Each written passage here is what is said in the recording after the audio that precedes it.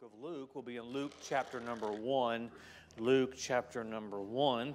And we'll read a few verses for our text this morning. And then I'll ask you to keep your Bibles open because we'll refer to a few other verses that we do not read this morning, but in the book of Luke chapter number 1.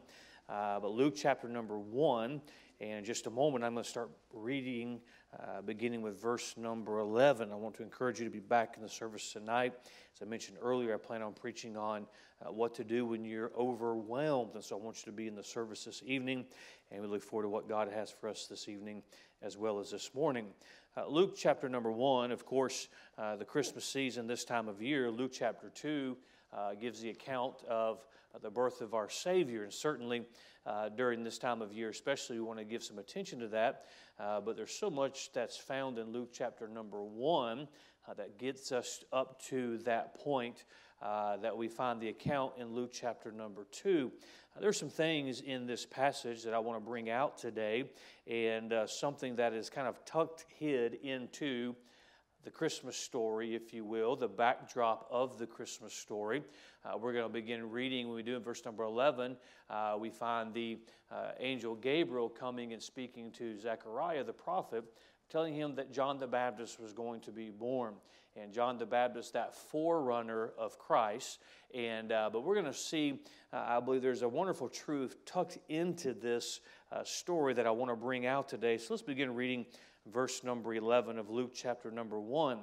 And there appeared unto him an angel of the Lord standing on the right hand side of the altar of incense. And when Zechariah saw him, he was troubled, and fear fell upon him. But the angel said unto him, Fear not, Zacharias, for thy prayer is heard, and thy wife Elizabeth shall bear thee a son, and thou shalt call his name John. And thou shalt have joy and gladness, and many shall rejoice at his birth. For he shall be great in the sight of the Lord, and shall drink neither wine nor strong drink, and he shall be filled with the Holy Ghost even from his mother's womb. And many of the children of Israel shall he turn to the Lord their God. And he shall go before him in the spirit and power of Elias, to turn the hearts of the fathers to the children, and the disobedient to the wisdom of the just, to make ready a people prepared for the Lord. We find here, as I've already mentioned, the prophecy. Gabriel comes and says, Zacharias, you're going to have a child. His name is going to be called John. Just an interesting bit of information that I see in verse 14. And many shall rejoice at his birth. We know in Luke chapter number 2 that many rejoice at the birth of the Son of God. But also John is going to bring joy to the life of people. Just a good thing to be reminded of, that we have that opportunity to bring joy in the life of other people. But I do want to draw our message this morning out of verse 14. And thou shalt have joy and gladness. Thou shalt have joy and gladness. This morning I want to speak specifically on those two words, joy and gladness. Father, I pray that now as we look into the Word of God, we've already enjoyed time of fellowship. We've already enjoyed singing. We've already enjoyed in listening to the music. And Father, I pray now that as we look to the Word of God, may we allow the Spirit of God to speak to our heart today. May the Word of God be real. May it work in our heart. And once again, we ask if there's one unsaved, may they get that settled today. For it's in Jesus' name we pray. Amen. In the midst of this entire story, and I would just happen to think if I had been Zacharias and an angel of the Lord appeared unto me, and he's up in age, being told that he's going to have a child, and we'll look more about that story. I think I would have had to, after leaving that situation, I would have had to think on these things for a little bit. I would have had to really think about, what did I hear that angel say? What did I really see? Because we find in verse number 12 that when Zacharias saw him, he was troubled. Now, this was a priest. This was a good man. This was a man faithful in doing the task of the Lord. And when he saw the angel, he was troubled by it. Let me just say, all of us would be troubled by it. And fear fell upon him. I would have to think that of everything taking place, he would have to really let it set in, and he would leave doing his duty, and the scripture tells us that people are waiting. He's taking a long time in there. People are waiting for him to come out, and then after he goes home and he begins to think all of these things through, what did he really say? He really said that. I don't know if you've ever been in that situation where it's really a surreal situation, and certainly don't tell me, I don't mean an angel appeared unto you, because you need to change your eating habits and how late you eat at night if that's the case. But situation when you go back and you think, I missed this part of the conversation, or I didn't even realize what was taking place because so much was taking place. I wonder if Zacharias looked back, thinking about what was said, something popped out to him. Like recently, something jumped off of the pages of Scripture to me in a story that I've read many times. And that's in verse number 14.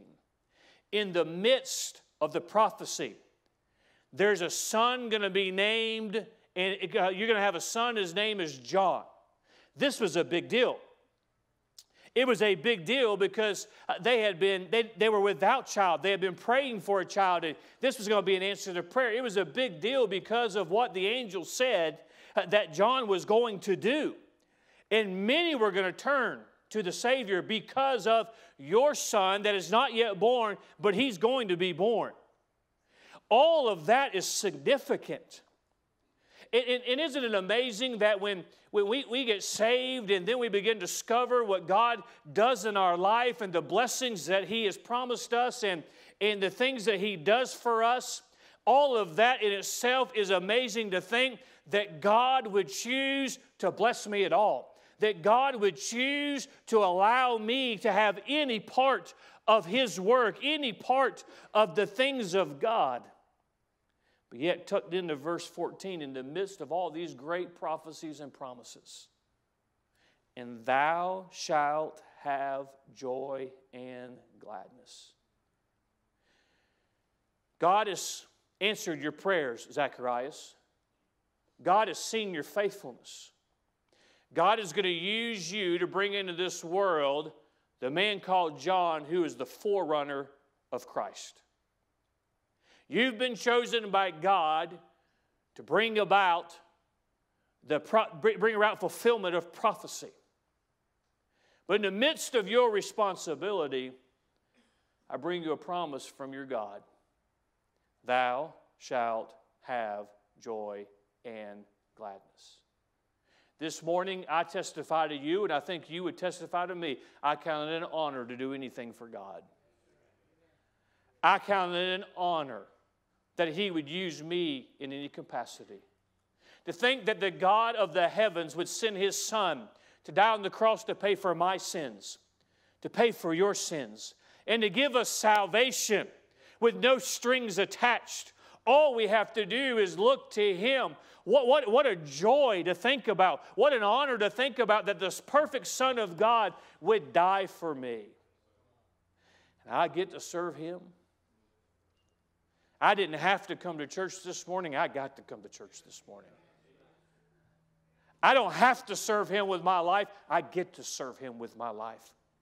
There is a specific, and Christian, don't lose sight of this morning. This isn't the message, but it's important for us to be reminded, no matter who you are, if you're saved this morning, God has something that you can do for Him that only you can do. God wants to use you in your life in the work of God in serving Him. But in the midst of our responsibility, we find a promise. Thou shalt have joy and gladness. Joy can be defined as a delight of mind from the consideration of the present or the assumption or the assurance of an approaching good. Joy is a delight of mind.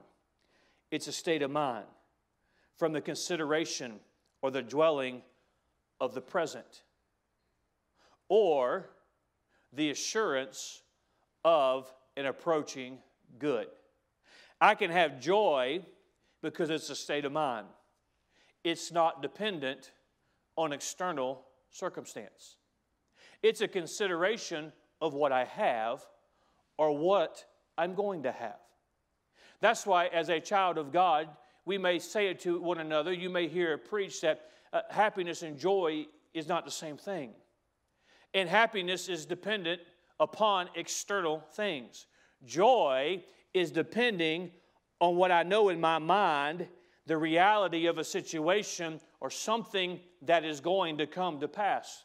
Let me give you an example. As a Christian, all of us should have joy. Why? Because I'm redeemed. That has nothing to do with any external circumstance. We should have joy because I'm forgiven. We should have joy because I'm loved. Do you realize this morning, first of all, I don't believe it to be true that any man can say, no man loves me, but let's just for argument's sake say that somebody could say this morning, there's not a man on this planet, there's not another person on this planet that loves me. You would still be loved because God loves you. You can have joy because it is a reality of mind from the consideration of the presence or the assurance of an approaching good. Every Christian ought to have joy this morning because they know heaven is in their future. It doesn't matter how difficult it gets down here, I can still have joy. I can still have a song in my heart. I can still have a smile on my face. Well, how can you be in a good mood? How can you have a song in your heart when this is going on and this is taking place in your life and this disappointment is there and this struggle that you have to deal with and this difficulty that you have to bear, the burden you have to bear every day? Why is it that you can still have a song in your heart and praise God? See, it's not about happiness. It's not about external circumstances. I can have joy because I know my suffering is temporary. I can have joy because I know the burden that I bear, first of all, God will help me bear it, but it's temporary. Heaven is in my future. Perfection is in my future. No struggles is in my future. That is a good that is coming. So in the midst of the life that God gives us, in the midst of our duty and responsibility that we find in Luke chapter number 1, when referring to the life of Zacharias, he says, thou shalt have joy and gladness. We define joy, but we find the word gladness. Simply put, in this context, it's cheerfulness because of joy. Joy is the state of mind, a consideration of the present, or the assurance of an approaching good. I can have a song in my heart.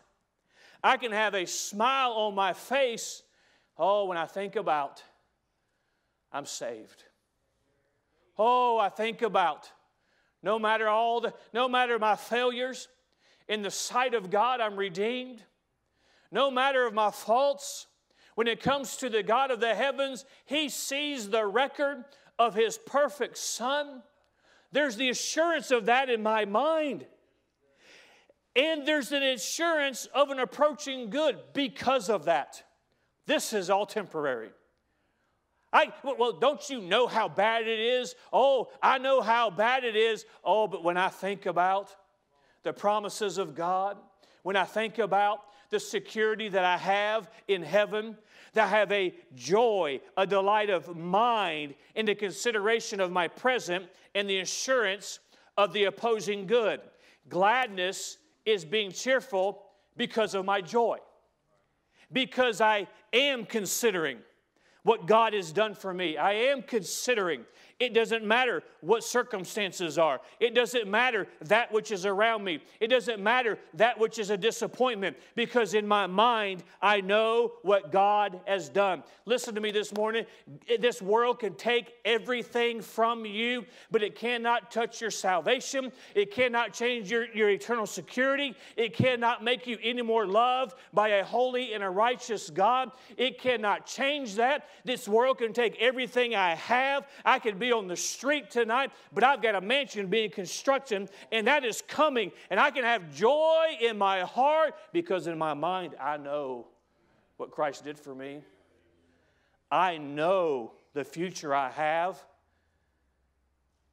and I'm cheerful because of it. Joy is that which we know that is good in coming. Gladness is being happy about it. Zacharias has promised a lot of things in our text this morning. But because some are so significant, John the Baptist being born, what John the Baptist is going to accomplish, let us not lose the focus and the emphasis on the importance of the promise that Zacharias has made. In the midst of it, thou shalt have joy and peace. I would submit to you and I this morning something that I believe very strongly based on this verse and this principle that we find throughout the Scripture. In the midst of the duty that we have as a child of God, God wants us to know that we can have joy. In the midst of the Bible teaching us it'd be good for Christians, whenever you feel sorry for yourself, to go to the book of Ecclesiastes and be reminded that basically the Bible tells us that life happens. The Bible tells us that things are going to take place in our life. The Bible tells us that there's seasons in our life. And when life happens, if I can say it like that, I have a promise that I can still have joy and be glad about it. I can still be aware of what God's done for me and be glad about it. Before I give us the outline this morning, let me just say there's too many Christians that are ignoring the promises of God. One being, thou shalt have joy and gladness. One thing that this world should not be able to figure out about a child of God is why when things don't go like we would like for them to go, why are we still got a smile on our face? Why aren't we depressed? Why aren't we giving up? Hey, the last place a Christian ought to be is belly up to a bar on Friday night drinking their sorrows away. For a lot of reasons, but specifically, what I know is the reality. What I know God's done for me is the joy. What I know is coming. This is passing by. It's but for a moment. My whole life, the Bible says, is a vapor. My whole life is gone. I mean, how many times, how old and ridiculous do we get to always start conversations? Well, time sure flies, doesn't it? It's just going by. Look at all these kids. They're growing up. They're not having babies. Their babies are having babies. That's the reality of how quick our life goes by. But yet, I know in my mind what God has done, and I can have joy and gladness. It's a promise of God. Now, notice some things in the life of Zacharias here very quickly. Let me state number one. Joy and gladness comes. Let me say, if there's a promise of God, I want to know about it.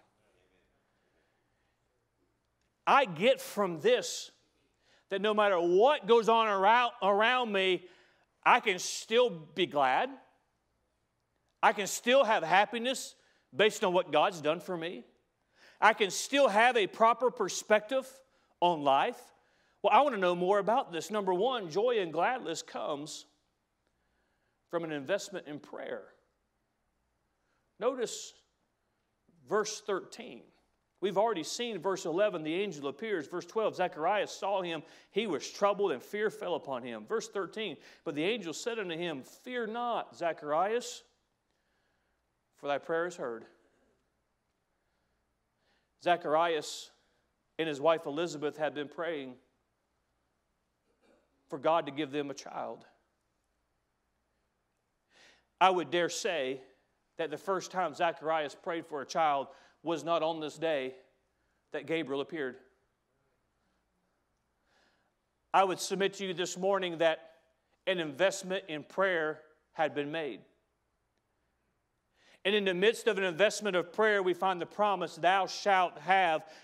Find an answer to that prayer, but you find that promise, thou shalt have joy and gladness. Christian, you cannot communicate with your God, and you cannot ignore the opportunity of prayer and have a correct understanding of all that God has done. Keep your mind where it's supposed to be, because our circumstances do affect us. What goes on around us does affect us. And when life around us changes, when there's disappointment, we must go to our knees to our God and invest in prayer. Prayers that are never prayed or never heard. Well, God didn't answer my prayer. Did you pray? My Bible says God gives us the desires of our heart.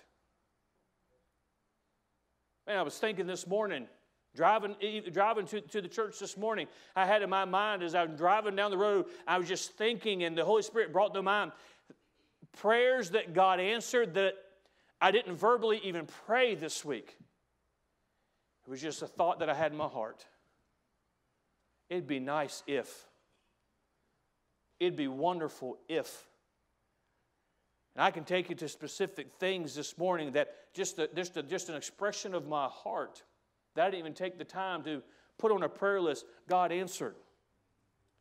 We find in the life of Zacharias an investment in prayer. He had prayed many prayers, many years.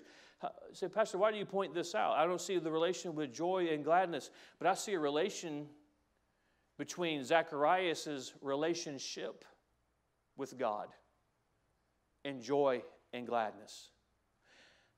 I said, Pastor, I know a lot of miserable Christians. I do too.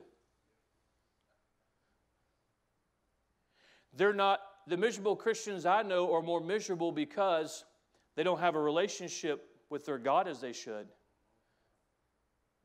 It's more about that and less about their circumstances.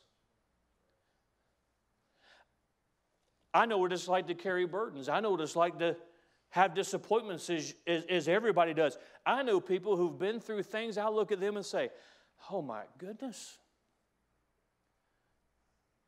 Anybody ever done that? If I were you, I'd be discouraged. Now, if you feel that way, don't tell them that. If I were you, I'd give up.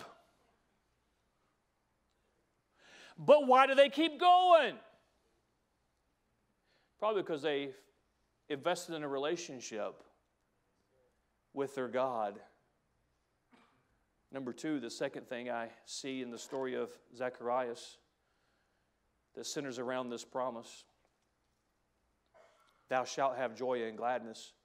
Joy and gladness, number two, brings a fulfillment of God's purpose. Or should I say, comes from a fulfillment of God's purpose. Look at me in verse 15 through 17 as Gabriel begins to explain the purpose of John. For he shall be great in the sight of the Lord, and shall drink neither wine nor strong drink, and he shall be filled with the Holy Ghost, even from his mother's womb. And many of the children of Israel shall he turn to the Lord their God, and he shall go before him in the spirit and power of Elias to turn the hearts of the fathers of the children and the disobedient to the wisdom of the just, to make ready a people prepared for the Lord. The purpose of God is being spelled out. With the purpose of God, there is joy and gladness.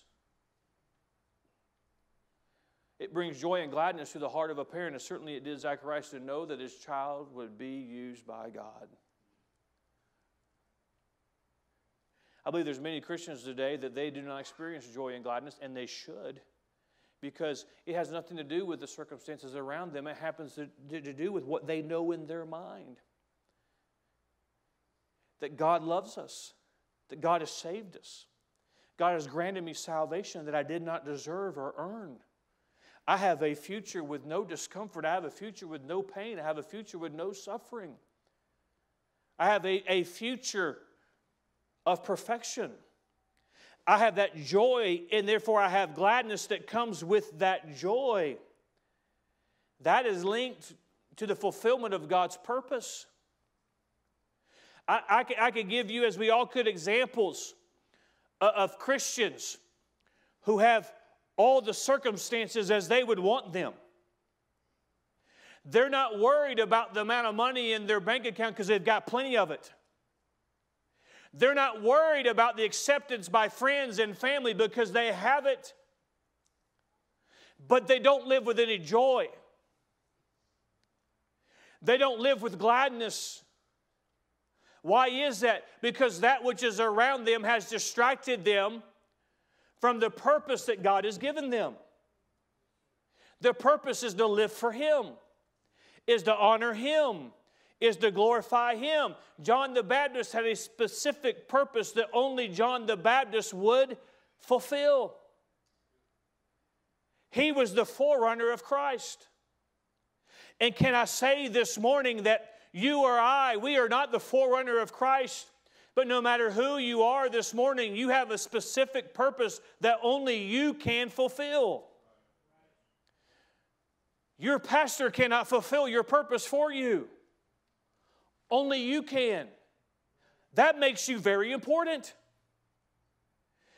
I want to have joy and gladness because the role that I play in God's purpose, I want to be faithful to it.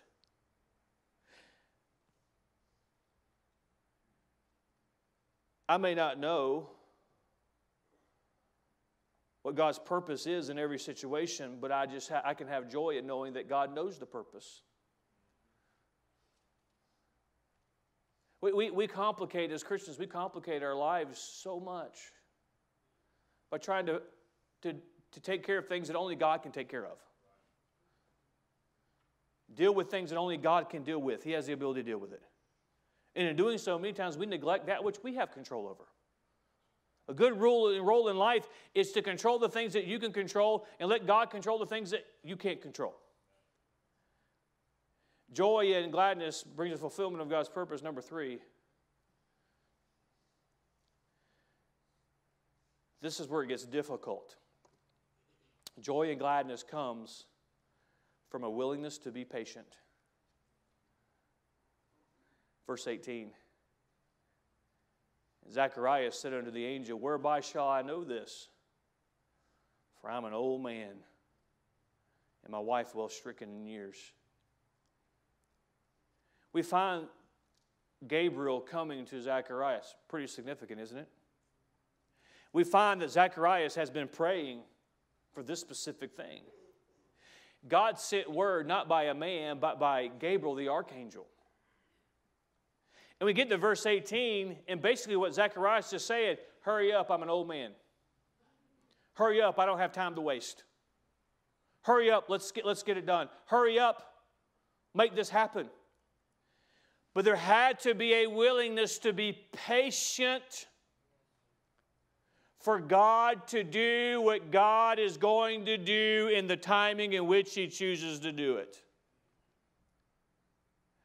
I wonder how many Christians have prayed to God and asked God for something specific as Zacharias did here. And because God did not answer in that one prayer, they never offered another one. Or because a year went by, they gave up.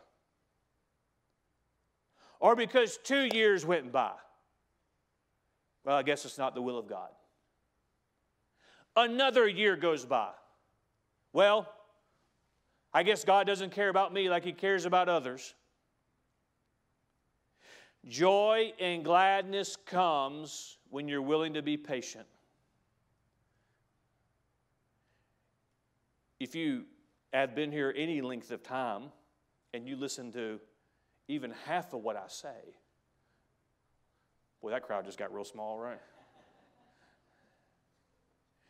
You know that I have admitted on many occasions, I am not a patient man. That's the one fault I have. I am not a patient man. But you know, the longer I say that and the more often I say it, the more I discover you're not very patient either. Say, Pastor, I don't know if that's true. Oh yeah, I've seen you already sneak a peek at your watch. I know how impatient you are. But so many times we go to God and say, God, I need this. It's a good thing. I have to believe it's your will. I need it. Would you give it to me? And I expect it now. God is not limited by your schedule. by my schedule. But you know, I've encountered frustration in my own life, and I've seen frustration in the life of many Christians whenever I'm unwilling to be patient. And God, I need this answer. I want this answer now. Whatever happened to praying? And when we pray, if it be thine will. Truth of the matter is, so many of us as Christians, we go to God bringing Him a request of what we want, without having any consideration of how our requests might affect what He wants.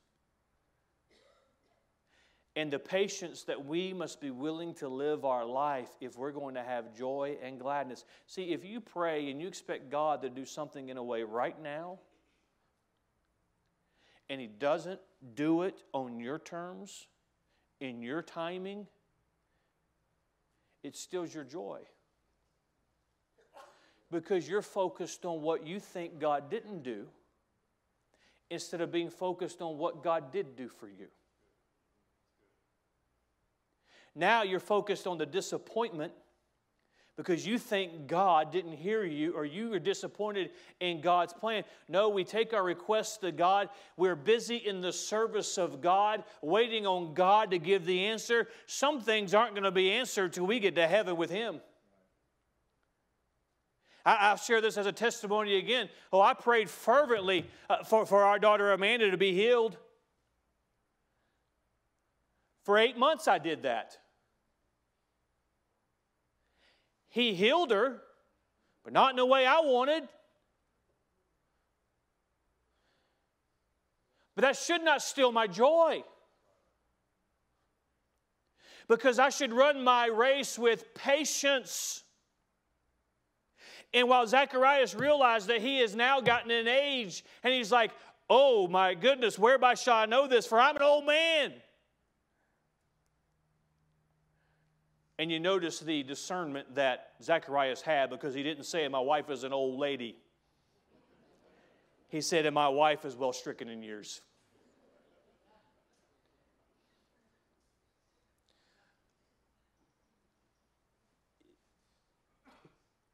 For years he had run his race. He says, thou shalt have joy and gladness. There's patience involved. Then number 4, and this is critical as well. Joy and gladness comes from a willingness to continue to be productive.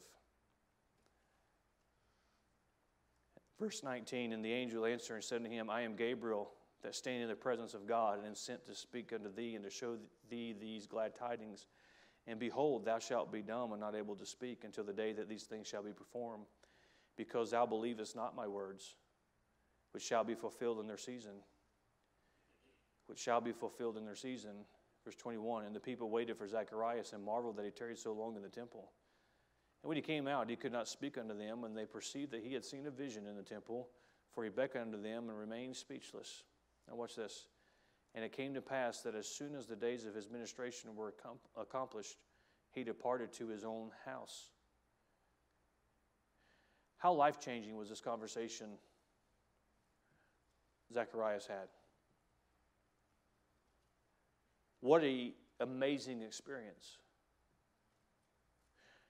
To be in the presence of Gabriel, the archangel.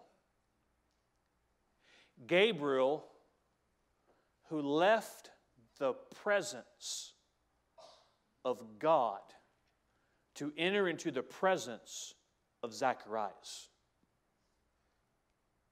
And to be told that your prayers have been heard. Yes, humanly speaking, you're an old man. But John, your son, is the forerunner. He's going to turn many people to Christ. And because of his doubt, now he comes out and he lost his ability to speak. Think about how life-altering this was.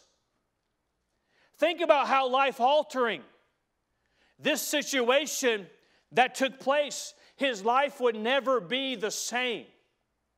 Can anybody identify with that? If you live long enough, something is going to take place in your life in the midst of your service for God that's going to alter it. Whether it be the actions of somebody else, whether it be disease or death or disappointment, whatever it is, something's going to alter it. This was a life-altering occasion.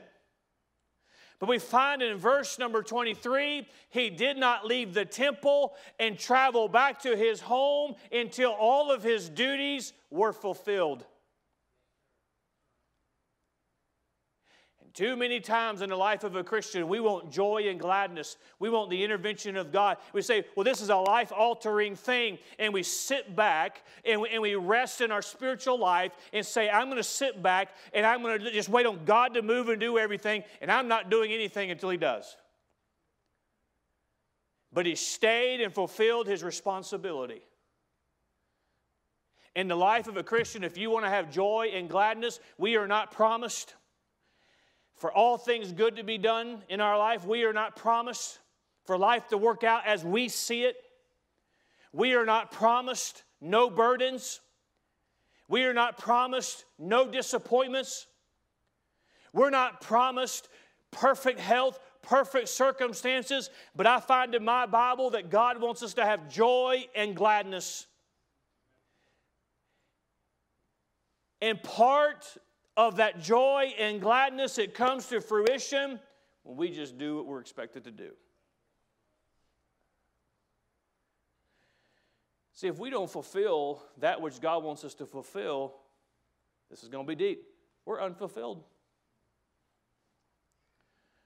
There's a lot of Christians who are living unfulfilled lives. It's because you're not doing what you should do for God.